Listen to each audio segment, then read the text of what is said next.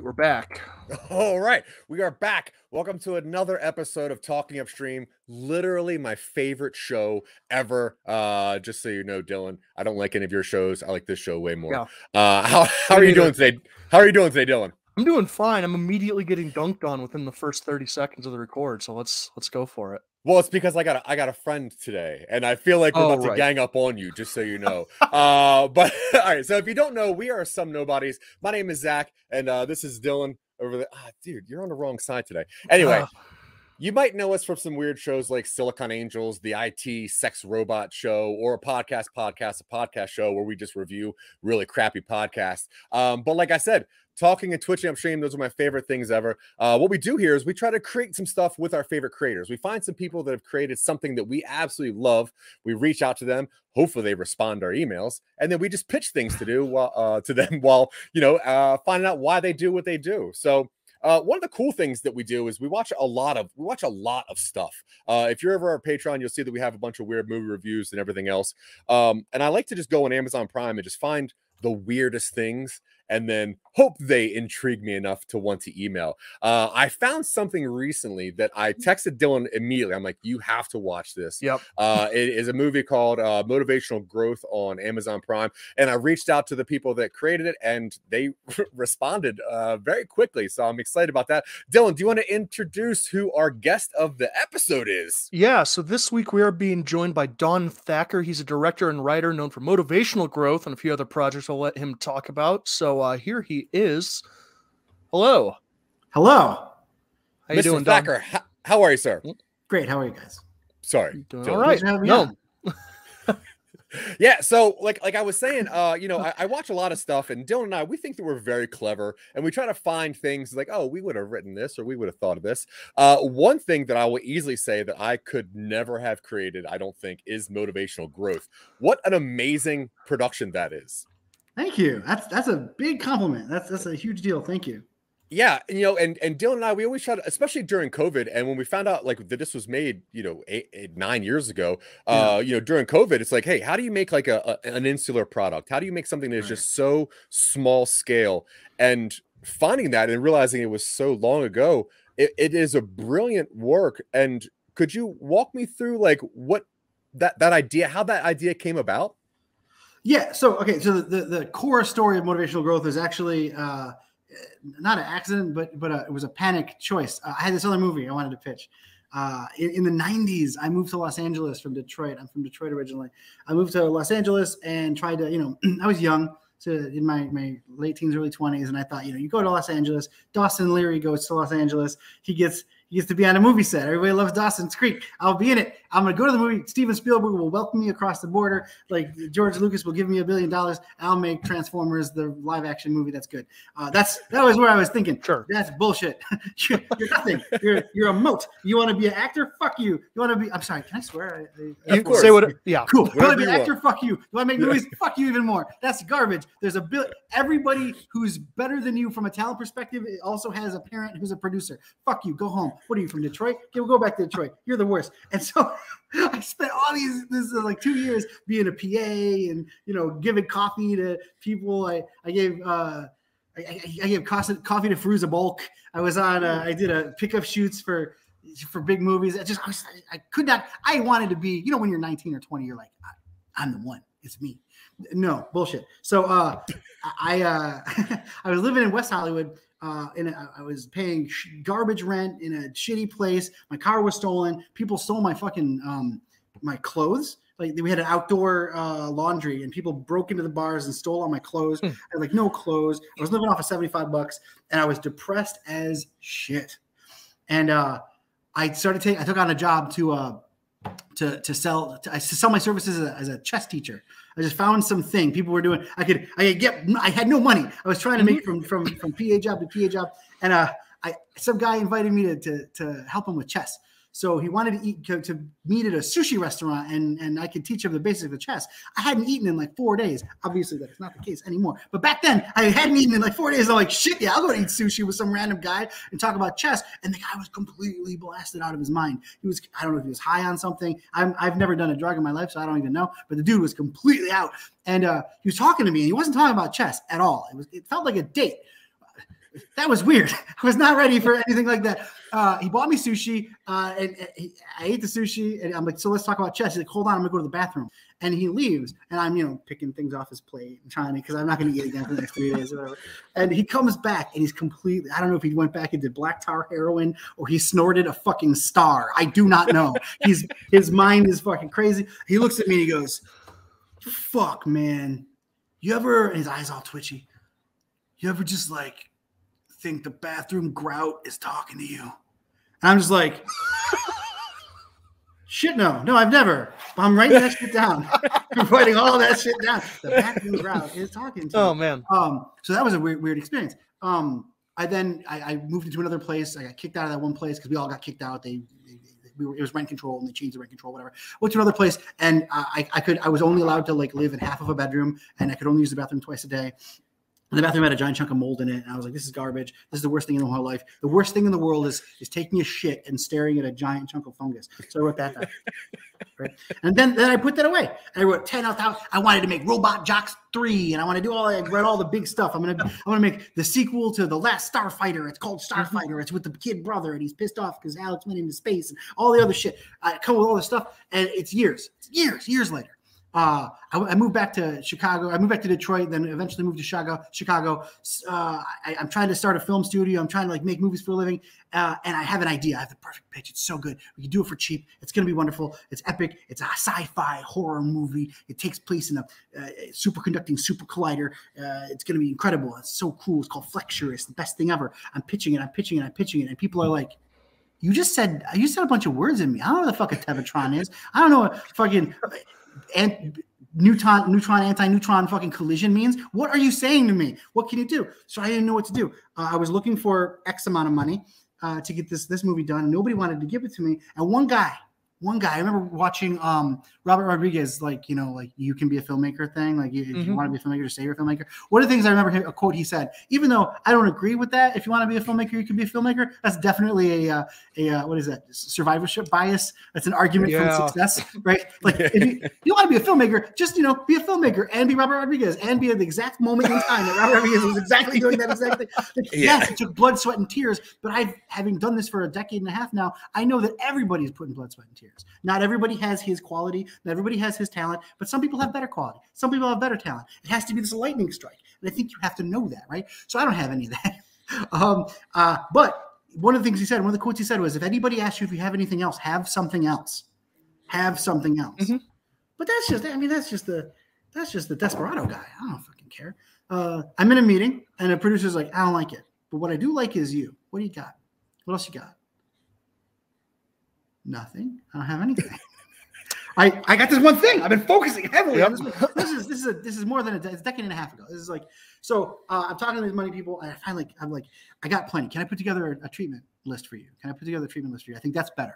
What I'd rather do is have a real pitch session with you instead of coming in prepared for one thing and not having the other thing. So I go home. I don't know what the fuck I'm supposed to do. I go into my books, and I got that line. You ever think that bathroom girl's talking to you? And I know what the budget is. The budget is far below, eons below what we're looking for.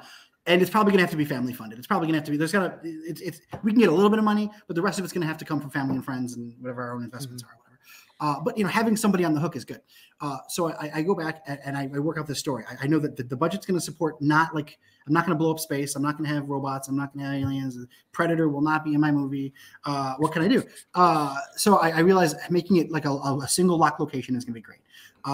What are cool ideas? Well, you can have a melodrama, you can have marriage story, in a single location or, a locked such series of locations, but you also need fucking Adam Driver, and you also need Scarlett Johansson, and you also need a director who's way beyond my capability, especially at that time, probably very much, especially now, but you need a bunch of shit I don't have.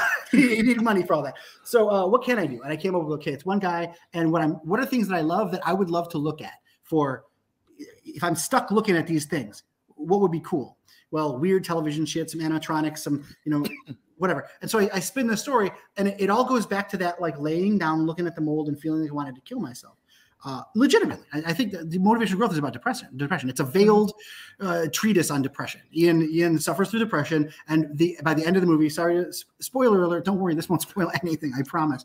By the end of the movie, he realizes that he can get out of it. Mm-hmm. He has to. It's on him. He can't expect outside forces to come in and change his world. He cannot rely on anything but himself going, you know what? I'm going to do it. That's the end of the movie, right? And he's got to get there. He can't get there without going through this big rolling mess. So I figure, how do I take that feeling, put it in a movie, and then give me stuff that I want to see? I spec'd it out. This wasn't perfectly successful, by the way. We can talk about that in just 1 second. But I spec'd out 10-minute blocks of the movie. Every 10 minutes, there has to be a deep conflict. There has to be some kind of visual action. This is not Save the Cat shit. Save the Cat is its own bigger. This is my own like motivational growth. How do I get through 90 to 100 minutes of a guy in his underwear in his bedroom or in his living room? And I figured out I've got to sell you something every 4 minutes. I got to hit this, and it's not exactly right, but I just know that in that 10 minutes there's going to be some kind of action, some kind of weird shit. So, and it's not just random weird shit. It all has to work. But the base feel was, here's an architecture for something that I think can be.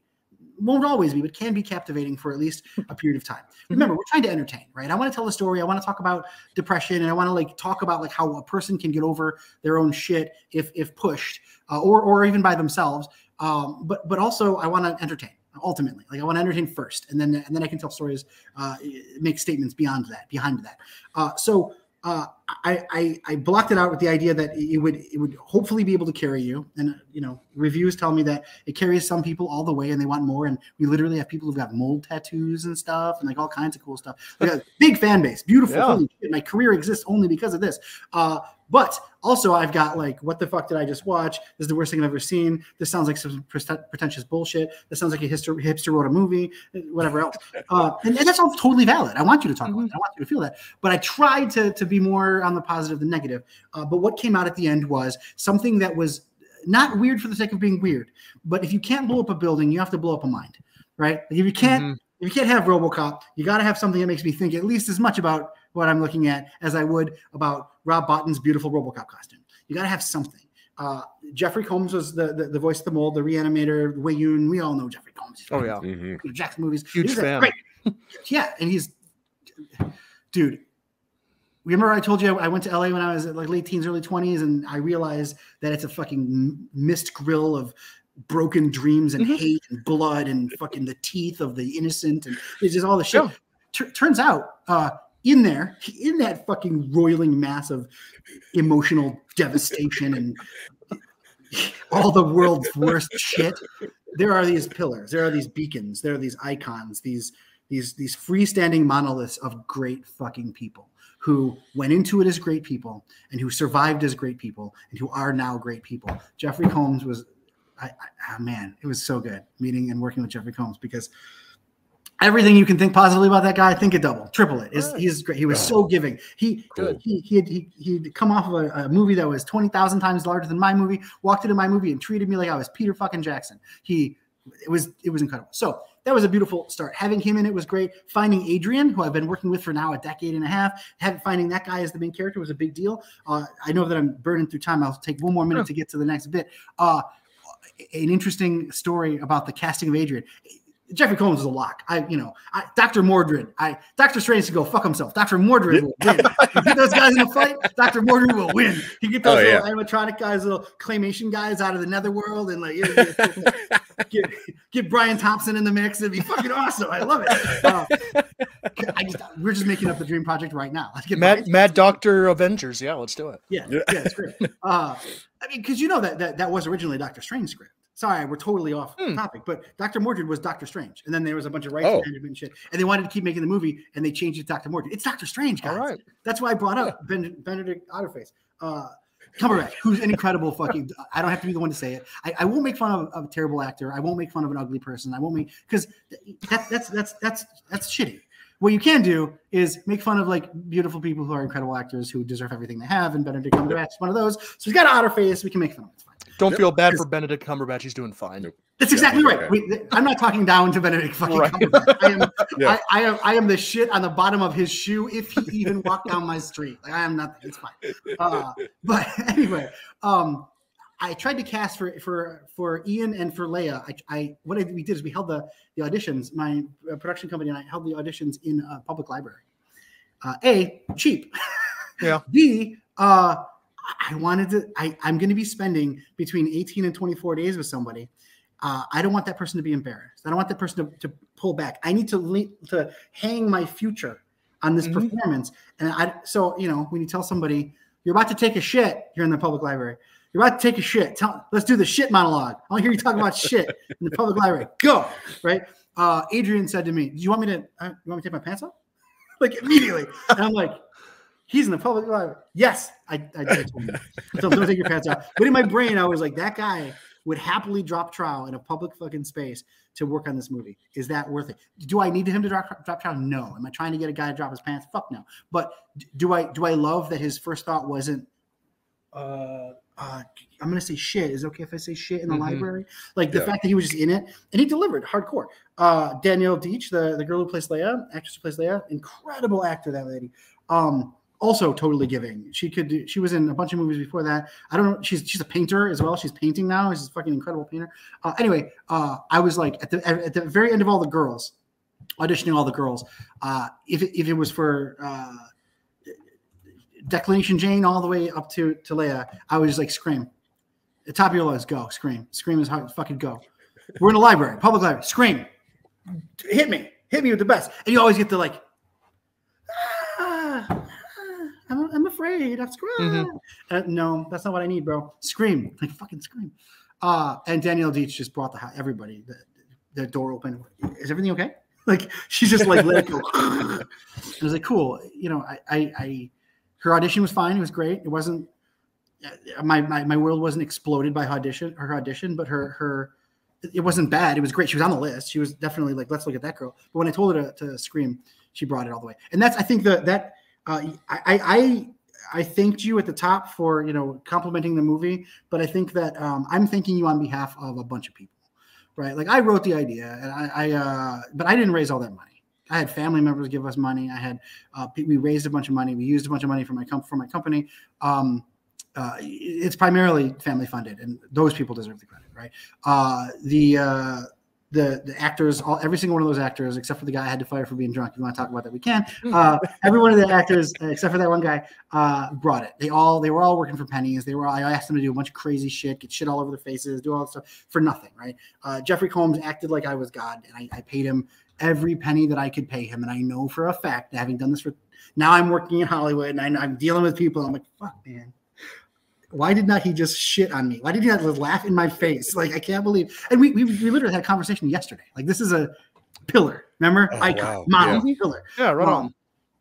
Anyway, my point is, this is a movie that a bunch of people made.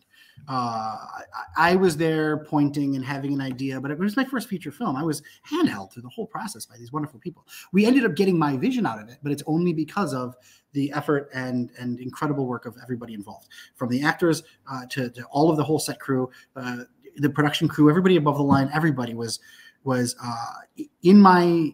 This is not nostalgia, rose-colored bullshit glasses, because I've gone on to do much bigger things than that, but I haven't yet had that kind of family before or again. It was such a good experience, and the movie it just got re-released for its 10th anniversary. We're literally releasing it more than 10 years after we shot it and less than 10 years after it came out. So 10-year it evens out. So we just re-released it. You can get it now everywhere. It's on all the streaming platforms, which is probably how you got it. Was the 10th anniversary. but it has a cult following. It's had a cult following for more than a decade. I always weekly somebody asks me about motivational growth, which is really incredible because the things I've done since then have millions and millions and millions of views, and people are like, that Mold movie though. So that's great. I want that. That's awesome. And I think that speaks to the level of artistry and commitment that these people gave. Not that anybody that I work with now doesn't give that same. I work with a lot of the same people, but it's that, they gave for nothing. They gave for a dream, for a hope, and on the page, it reads just like it looks. Nobody was like, oh, this is going to make a lot of sense. And then we shoot it and they're like, I don't know what happened. No, we shot exactly what's on the page. If you get the DVD, you can see the storyboards. We shot the boards, man. We shot exactly there's no mistake. There's no misintention. It's all in there. And it's a story that definitely has a beginning, middle, and end, has a story arc, has an explanation. I wanted you to watch it multiple times, not because I wanted you to buy it or because I wanted to take up a bunch of your time, but because I wanted you to get value from our tiny production.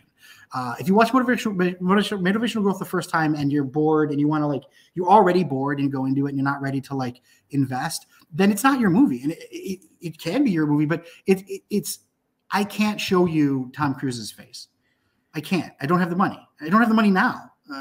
He would not talk to me. Yeah. I mean, I heard recently that I was turning a corner on Center Drive and some other street in Culver City, and I heard tell through my agent that Tom Cruise heard I was turning the corner and actually went the other way.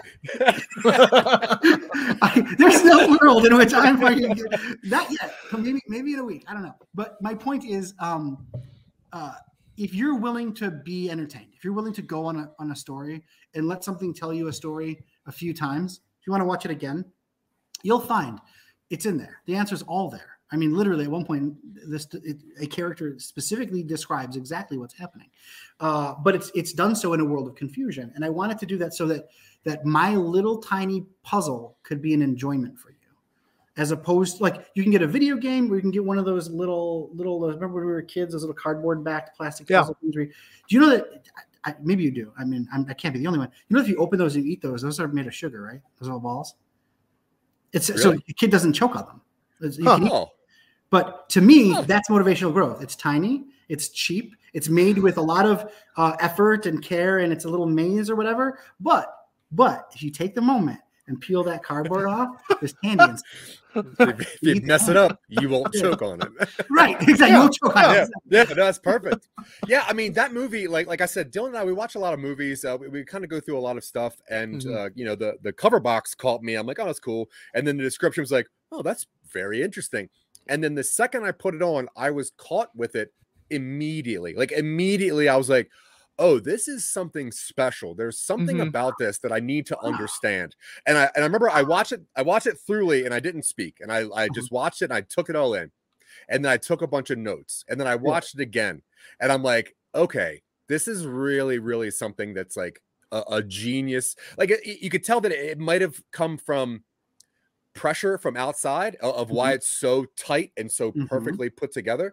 But you can't tell, and I text Dylan, I was like, you got to watch this movie right away. And I text my mother-in-law, I'm like, will you watch this movie from somebody else's point of view? I'm like, just tell me what you see from it. And I have my daughter watch. I was like, watch this and just tell me what, because she's 22. And I'm like, what do you see in this from someone younger than me? And I was so caught by it because it feels like a play from a little bit, and then it feels like a fever dream, and then it feels like almost like a desperate cry for just help from somebody.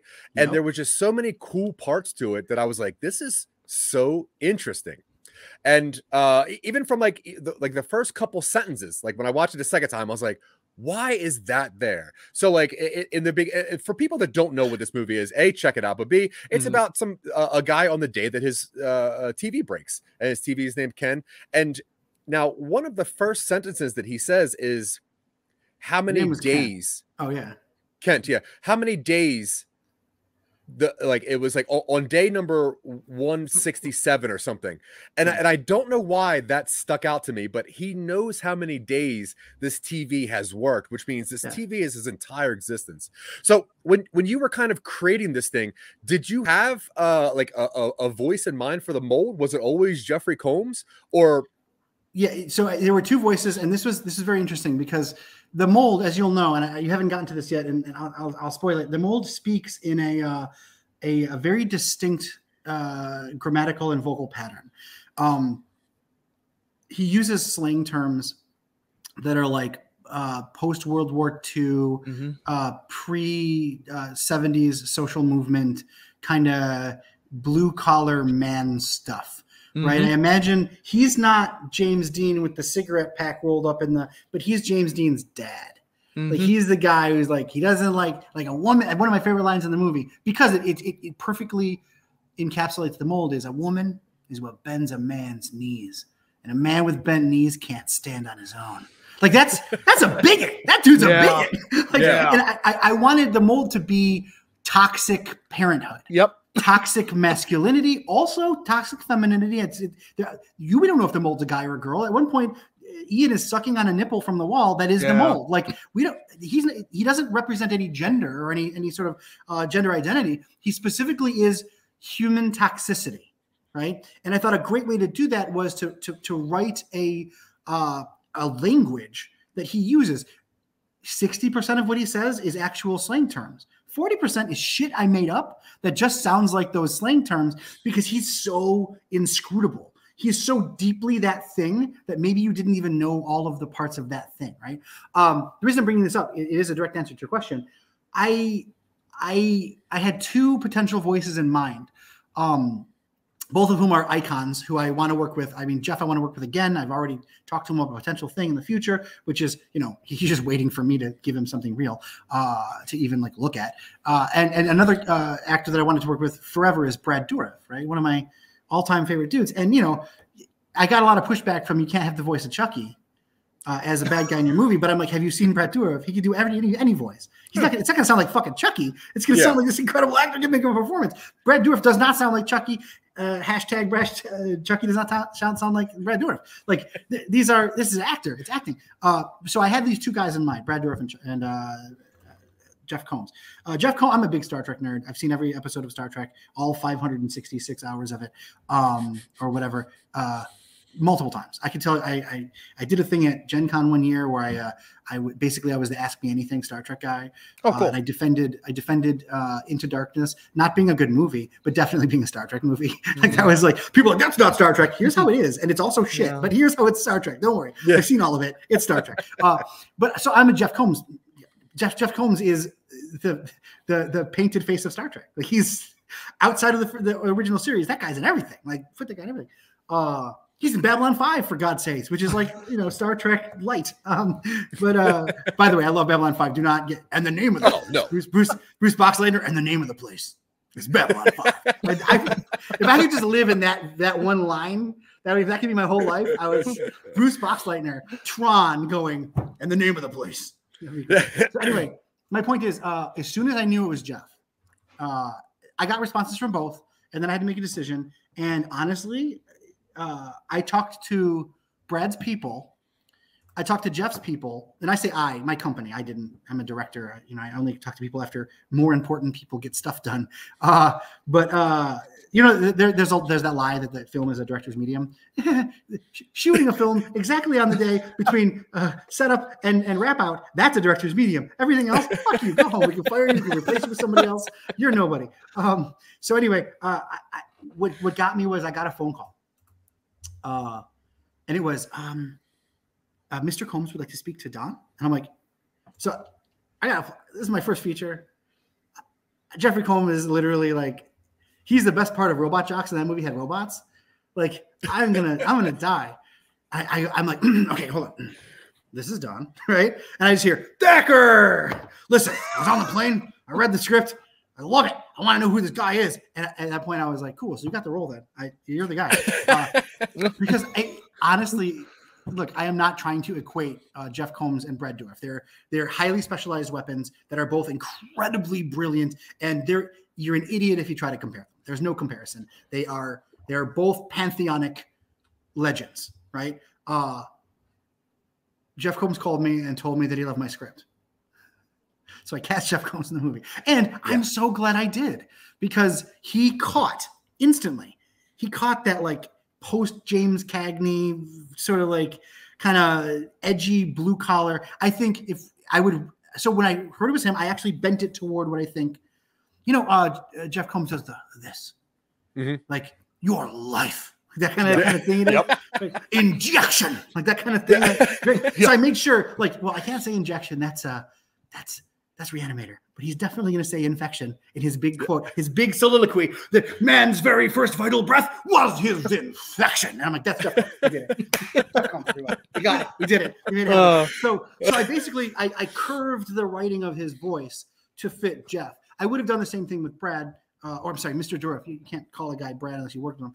I would have done the same thing for Mr. Dourif if he was the guy. Do I want to reject with Brad Dourif again, or not again, but ever? Of course, the guy's a legend.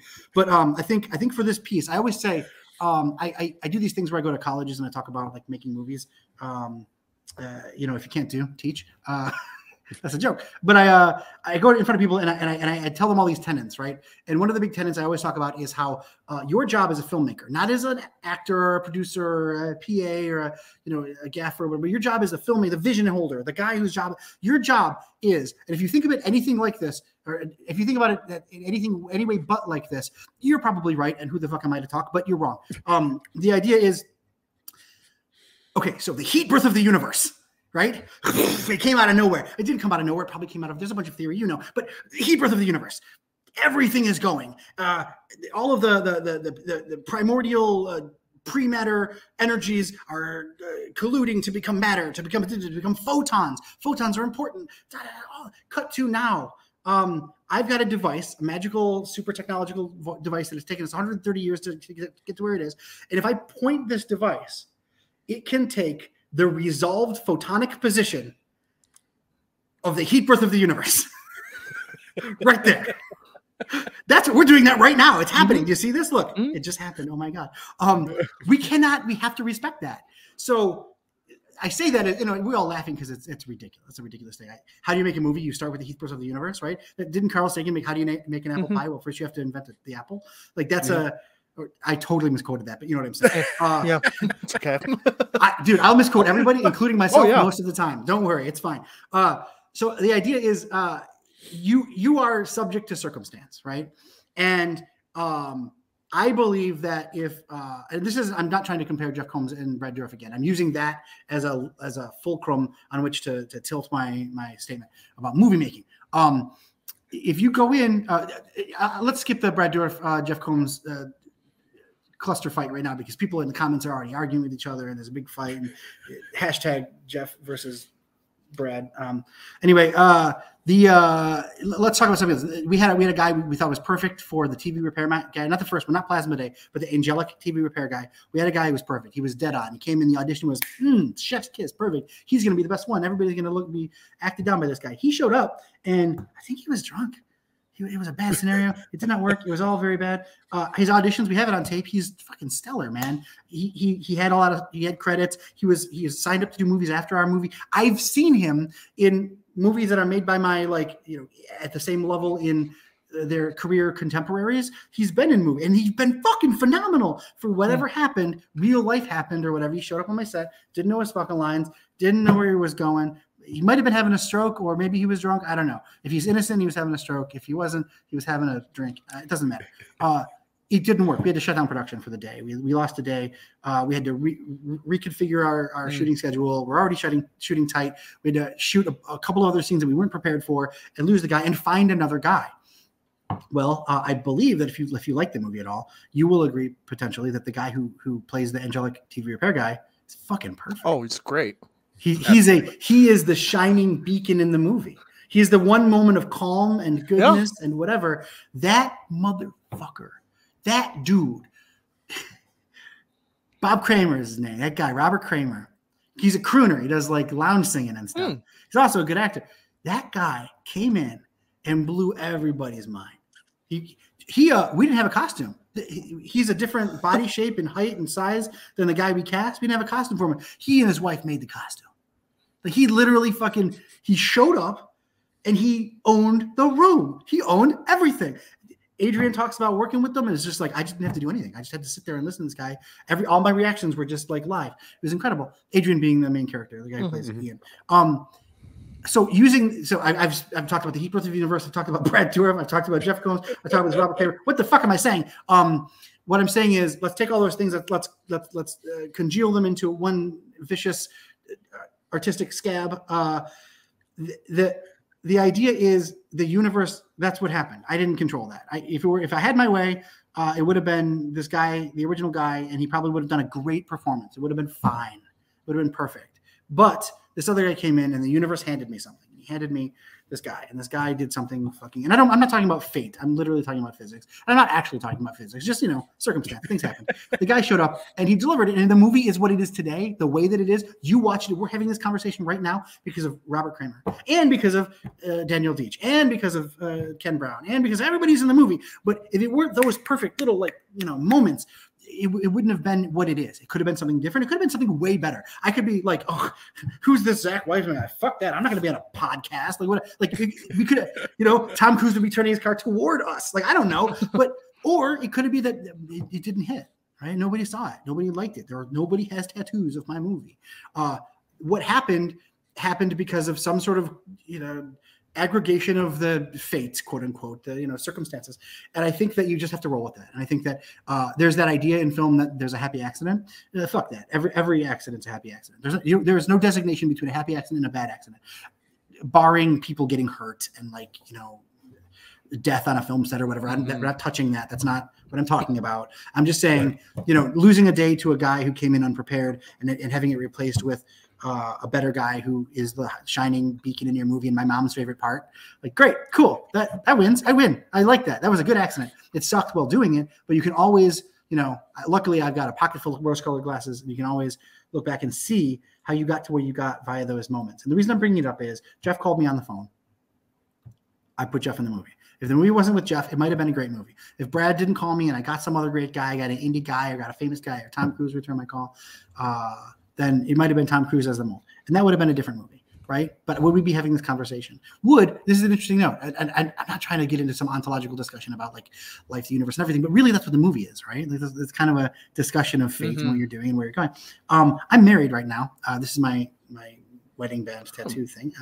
I would not have married that girl if it weren't for motivational growth, which is really weird because you can look at the steps it took to get me to where I was when I met the girl, and it's all because of the publisher was a game publisher also, and they started publishing movies. Motivational Growth was the first narrative feature film on the Steam distribution platform. So Steam.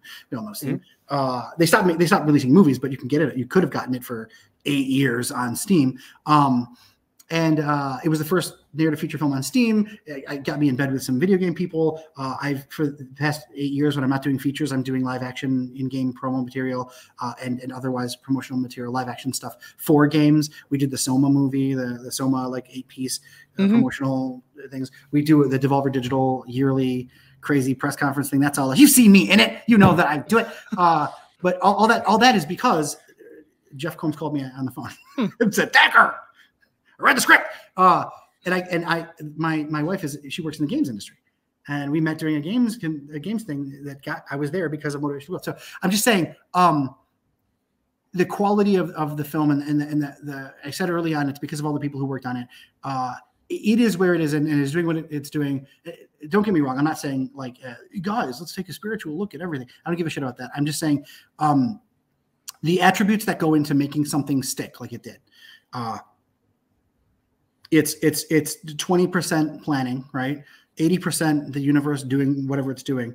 And I think maybe there's a sliver percent in there. Maybe we can take a sliver from either side of those and use that as being able to roll with that. If you can roll with that, that's good. And I know that we're about to step into talking potentially about making something or pitching something or whatever. And that's something we need to keep in mind at all times. I used to talk to people about pitching, and I had some kid come to me and he's like, "I've got this pitch. Let me tell you this pitch. You got a box. You open the box. In the box are all the pitch materials and all the. It's brilliant. He spent weeks and months rendering all this stuff. And it is about this Edo era Japanese thing. And it's really cool, really neat. And I was like, dude, this guy. I'm glad that he's young and not pitching the shit next to me, because you would win. This pitch is way better than anything I come up with. Holy shit. It's brilliant. But I had to shut him down. I had to be like, dude, here's the problem. There's one problem. You have artistry, you have talent, you have skill, you have capability, and it looks like you have an idea and a story. But what you're missing is you haven't been told no. like every day, 30 times a day for the last 8 years. I have been told, no, fuck you, go home. Who are you? Why is your hair like that? What's wrong with you? Like, I've been told all those things all the time. Why haven't I heard of you? All that other shit. I looked at him. I said, cool. So what if they wanted a space movie? What if you went in with this Edo Era Japan thing? You had it all laid out. It's all set up. And they wanted, cool, I love it. I love the story. I wish it was a space movie. Go away. Go home. What happens then? Then the universe will have pivoted and he would never. So I said, you know, if you take away some of this, don't tell me it's Edo Era Japan. Just show me the cool costumes. And they say, oh, yeah, but, you know, I was kind of thinking a space movie. You're like, yeah, it's Space Japan. These guys are on the moon. Yeah. Like, they colonized fucking Venus. It's Space Japan. Like, they took over Martian. They took over Mars. It's the red dot on the fucking flag. That's them. Like, you know what I mean? Just be ready. Like, pop, pop, pop. The universe is going to throw this stuff at you. So, in summation, the end of my TED Talk is motivational growth exists in the way that it exists because of the collusion of a whole bunch of people and fates and circumstance. And so does the next Mission Impossible movie, right? They're all kind of living on that same thing. And I think that if you could take anything away, or the one thing that I've learned outside of like optics and shooting stuff and acumen and working with actors and all that other wonderful stuff that, you know, you get over almost 2 decades of working on something. I get a decade and a half of working on stuff. One thing I've kind of been taught by the world the most is it'll come. Work on it. You'll make a movie. You'll make a show. You'll make whatever. But you have to trust the universe. The universe is bigger than you. You are riding on the back of the Big Bang, and you just got to ride that wave, bro. You got to be like Patrick Swayze. You got to get out there, shoot it at Keanu Reeves, man. Throw a dog. Didn't Keanu Reeves throw a dog in that movie? Like literally, a dog leaps at him and did he throw a dog? Maybe. He throws a dog. It's awesome. Kathleen Kennedy.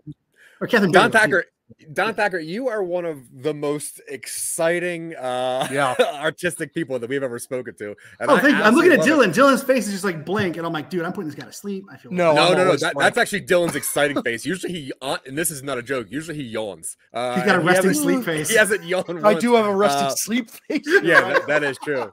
Yeah, like we got together and we watched a movie and we had like just so many questions. We're like, okay, let's come up with like 15 questions just in case, because you never really know how people. I know you got time limited, but I don't. So feel free to ask questions. I'll eat up an hour. I'll eat up 5 hours. I got an award at a film festival. They made up an award on the night for best Q&A because I had a 45-minute block and I did 4 hours. Don't. Oh my God. I'm not saying we need to do 4 hours, but that's us. Yeah. No, our show used to be an hour and a half long. And everybody kept saying like that's just a little bit too long, so we cut it down to an hour. But yeah, I mean it's cool. Like when I told Dylan that you finally said yes, he looked over your thing and he's like, oh, he did Soma. And I'm like, oh wow. And then he's like, oh yeah, he does a Devolver stuff. And I love Devolver Digital, so I was like, what, me too, man? Yeah, they're great. Yeah. And I will say that, I mean, your movie, 20% preparation, 80% the universe. But I will say that I give a little more credit to you. The second that film started, there was an eye to it that I have not seen. And this is from me watching 3 movies every single day of my life. There was something so passionate about I could have sworn that Adrian was the person that made this movie because there was so much passion to how he delivered his lines. When I saw the mold, I was like, oh, it's going to have kind of a stupid voice. And the fact that you gave it like a real voice and that it wasn't like a horror voice. It was the mold knows, Jack, the mold knows. I'm like, okay, everything about this was a little bit different than I expected, which I absolutely love because like I said, ingesting movies constantly, it's always nice when something just pushes you out of like your normal lane. And I will say that this movie definitely did it. I'm a mega fan of Don Thacker from now on, and I will find everything I can of yours and try to ingest it because really something special. Motivational growth. I was watching it and I'm like, okay, I had a very similar kind of progression to reactions that Zach did, where I was like, this movie is very intentionally made. Yeah, there's a lot of thought going into all of this. It's not just we got a famous voice to do the mold. They can just kind of talk and deliver the lines. Yeah. There is a dialect to it. Yeah, there is an appearance to everybody who comes through and a tone to every character who comes through that door. And when the movie breaks down, and I mean break down on like a narrative psychedelic route towards the end, where he starts going, the camera jitters and he sees the corpse and he stands up to watch the door and it cycles through all the iterations. I'm like, okay, this is very, very much like directly thought out. It's nice to see a very heavy through line and consistency. Well, I'd like to respond to two of the things you said. That first thing is the first thing I wanted to respond to is the 80%, 20% thing. Don't get me wrong. I'm not saying you go in with 20%. I put 9 billion% of me in there, but am I effective against the universe? Fuck no. I got 20% control, but I'm pushing everything. I put everything I had at the time in there, and I do that with every project, even if it's a 2-minute game promo, or live action game promo, or a feature film, or whatever pitches that we're doing. I put everything in every time, to the degree that my wife is like, "Dude, you're gonna die. You gotta stop. You gotta sleep. You gotta like eat food that isn't trash. You gotta like not die." So just to be clear, I'm not saying I put in 20%. I put in everything. I had. I meant 20% right? Preparation. Yeah, exactly. Yeah. And then I want to tell a quick story on the side about the Jeffrey Combs, the voice thing. When you deal with somebody, I told you Jeffrey Combs is like this iconic monolithic beacon of goodness. He's also a guy who works for a living. He's also an incredibly well-known actor who has a following, who every job he does, he puts himself on the line a little bit, right? And to know that he stepped out to put himself on the line for a movie where you don't see his face, for a movie where, and the other thing he was doing was fucking Transformers at the time. His voice was being used for my movie and Ratchet in Transformers. Like, who the fuck am I? This guy's Ratchet. I can't believe it. And he's Dr. Mordred. He's all the other stuff. So there was a moment where at the beginning, at the top of the first day we're shooting, we shot in a booth, and I brought Adrian along, and I stuck him in the room with Jeff so that there was, back and forth and interplay, because you can't just stick an actor in a room. I mean, you could. Jeff would deliver an incredible performance looking at a fucking wall, but I think it's better for everybody if they all kind of get in there and let the juices flow a little bit. So, and it's pre-pandemic by a decade, so it was easy to stick him in a room, and they're talking to each other, and Jeff there was some tension. You could feel it was kind of palpable, and Jeff was going in a direction that was completely realized, but totally not what I wanted.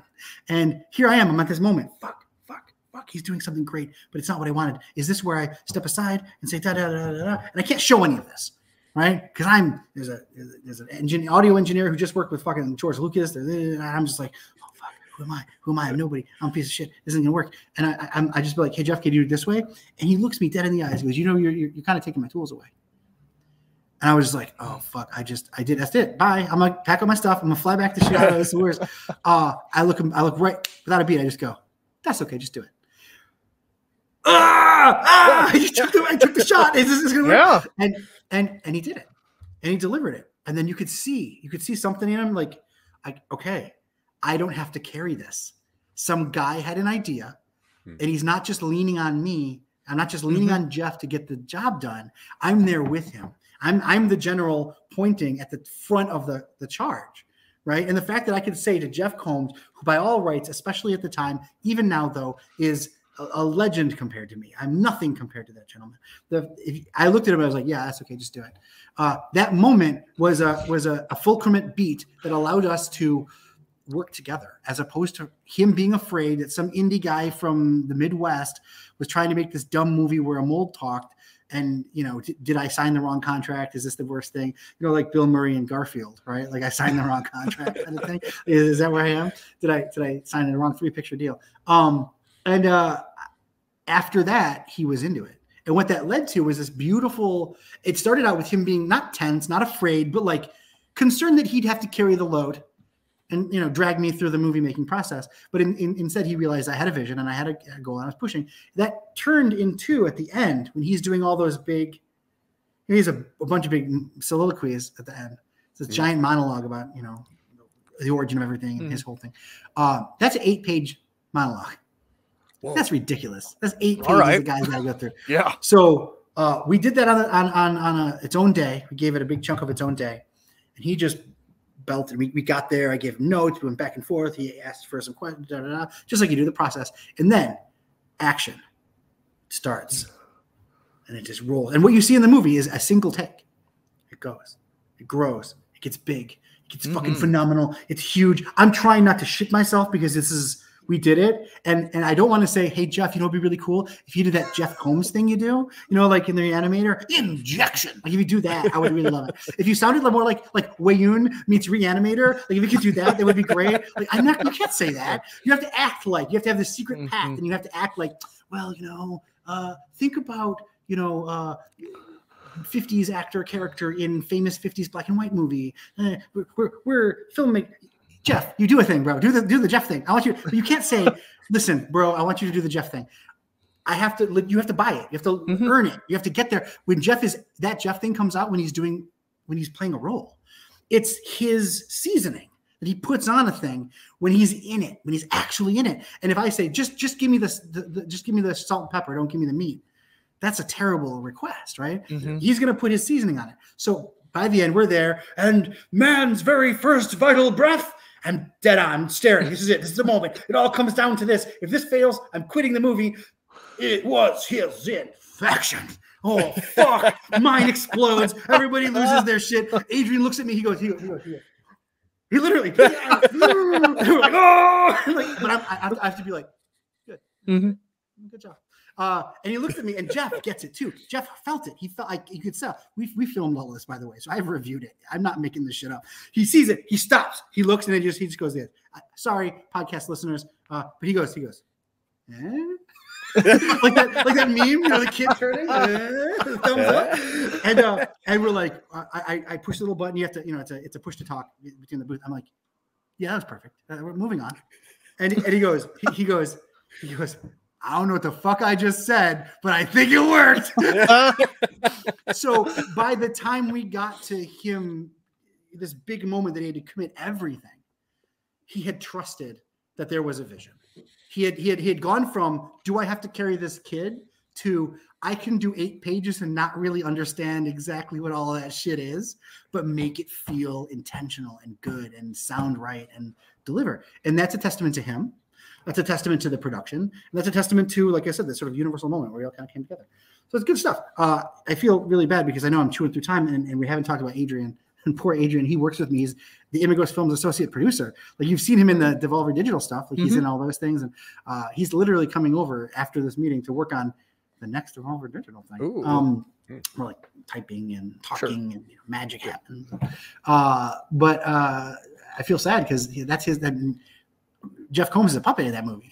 Like, literally, he's played by an animatronic. We're not talking about the animatronic. There's a whole bunch of people underneath the set using, you know, the 12 mechanism animatronic and a guy with a Waldo puppet thing, and it's a whole giant thing. That's Tolan Effects. Steve Tolan Effects and his team came together.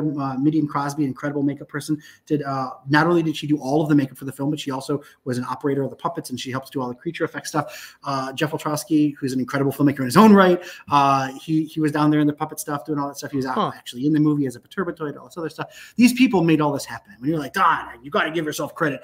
Yeah, sure. At the very end of a list of like 30 other people, I'll be like, yeah, and I thought a thing this one time when I was sad. Like, that's kind of what it hashes out to.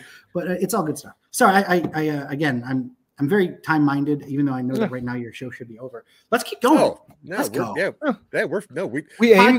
We're aiming YouTube for an hour. Channel. Let's fucking do it. Let's go on. Let's do it. Let's do it. Let's push. Yeah. So the show used to be an hour and a half. I want it. Sure. I want 2 hours. I want Trust 4 me, hours. the creation process takes a while as well. So good. Let's do it. We're here for a couple of days. Don't worry about that. But yeah, honestly, I will say that it's your artistry and excitement that really motivates us to keep doing this. Like, I think this is our 45th episode of our show, and we are still just like profoundly pushed over by some people's like excitement in the process, especially when they've been doing it for a while. They're still into it. It's so cool because we're trying hard to make something. We've made one movie so far. We're still in post-production of it. Nice. So you know, we're learning. I want a signed copy. I need a release.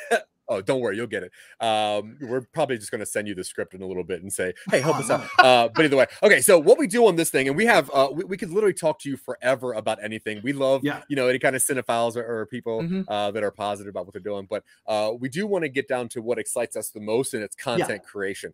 So if that's okay. So what we do here is we're going to both pitch to you an original idea. You choose whichever one we should work on. These ideas have never been seen before or heard before. But it is odd now that we've been doing this for a couple of years, Dylan, and we're seeing movies that we've created on the show being made. Like, if you see the recent trailer for Bullet Train with Brad Pitt, we created that well over a year and a half ago on this channel. So, look, before we get too far into this, let me tell you something. What you should do is, with every one of us, and you can start with me if you want, send me a release. Let me sign a release for you. You should always do this. If you talk to anybody in the industry, for real, I'm not joking. If you're gonna pitch your idea to somebody, make sure somebody signed a fucking release. Because anything you're telling me, you're right. I could go. I had that idea before these guys. Of course I did. I brought, when you heard me on the podcast, it was my idea. I just gave them, they randomly picked, what is it called? Convergent Evolution. They had an idea that I also had 2 years ago, and I just worked it with them, and now I'm making my movie. Fuck those guys. Bullet Train's my movie. Like, I feel like what we do is always get a release, right? Spend the $1,500, get a lawyer, say, I need a release. I know a guy, industry veteran, who is an incredible producer. He will not read a script, will not put an eyeball. He will look, if you put a script on a table, he'll look 90 degrees the opposite direction. If you don't fucking sign something, if you don't have a release, because the second his eyes pass that and somebody makes something, he makes something, somebody, whatever. Let's say he makes a movie and it's got one line that sounds kind of like a line that he didn't even see because he only saw the title page. Who gives a shit? He's gonna get sued. James Cameron got sued for Terminator. The Matrix people got sued. Everybody got sued. Like, do me the favor for your own professional thing. Do not pitch me an idea without signing it. I'll sign anything right now. Here, you have me on recording. Everything you say is your idea. If I have a similar idea, I'll be very clear about it during the conversation. And at the end, I'm going to sign a thing for you guys to release those potential rights. I think you should do that every time going forward. 46 cool. Do that. That's just a suggestion. Obviously, I'm just some guy that you saw who made a movie this one time. But honestly, though, protect yourself, because that Bullet Train idea looks great. It's going to make a lot of money. Wouldn't it have been cool if you did that? Our idea is better than Bullet Train, but it's very similar. That's true. Well, there you go. It would have been cool if you talked to the Bullet Train guy and you signed a thing, and then he does Bullet Train, and you come back and say, "Cool, I need some back end though, bro," because obviously you took my idea. Yeah. And I'm not. By the way, I literally I've heard a half a sentence about you guys and the Bullet Train and the whole thing. I am not making any kind of statement. I don't know. No. I'm not trying to be like that guy who made Bullet Train. Fuck him. I'm not saying that at all. No, I saw the trailer. We saw a trailer. We watched Batman. I was like, this thing's been in the works for years, I'm sure. But it's just cool that we're having ideas that are what we think are pretty contemporary and cool. So convergent. Right. John Wick, drunk John Wick with a sword.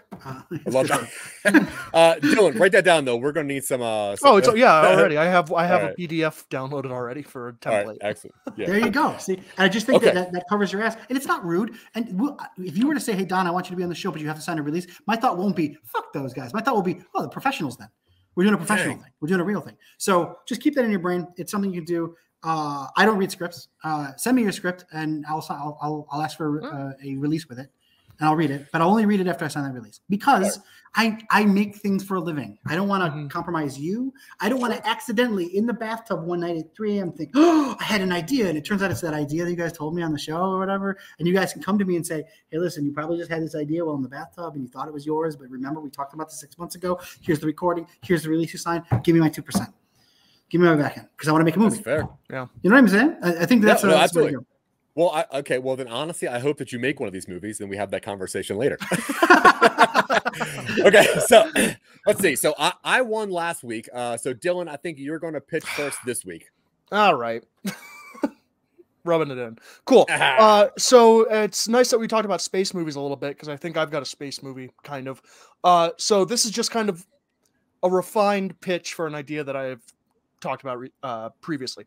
So think 7 years ago, humanity, all of us, experienced a collective dream where we saw aliens arriving in 10 years to fix all of our problems. Everybody on Earth had the same dream where aliens are going to come by in a decade and be like, "Hey, here's some." And in Russia, it's in Russian, and in Japan, it's the Japanese dream. It is comprehensible to everybody. Everybody experiences it. It's culturally relevant to everybody. Yes. Cool. Now, 7 years later, our telescopes have started picking up an oncoming object out of deep space, and they're predicting it will be at Earth in 10 years. It's moving faster than it should. Or in 3 years, or in 10? In 3 years. But it fits at the end of the 10-year block. Yes.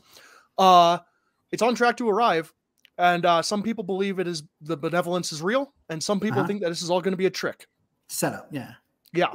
And it's probably going to focus on some sort of interpersonal drama related to the people who man the telescopes, or are somehow related to it in an indirect way, and how the oncoming thing affects kind of how societal bonds have been formed.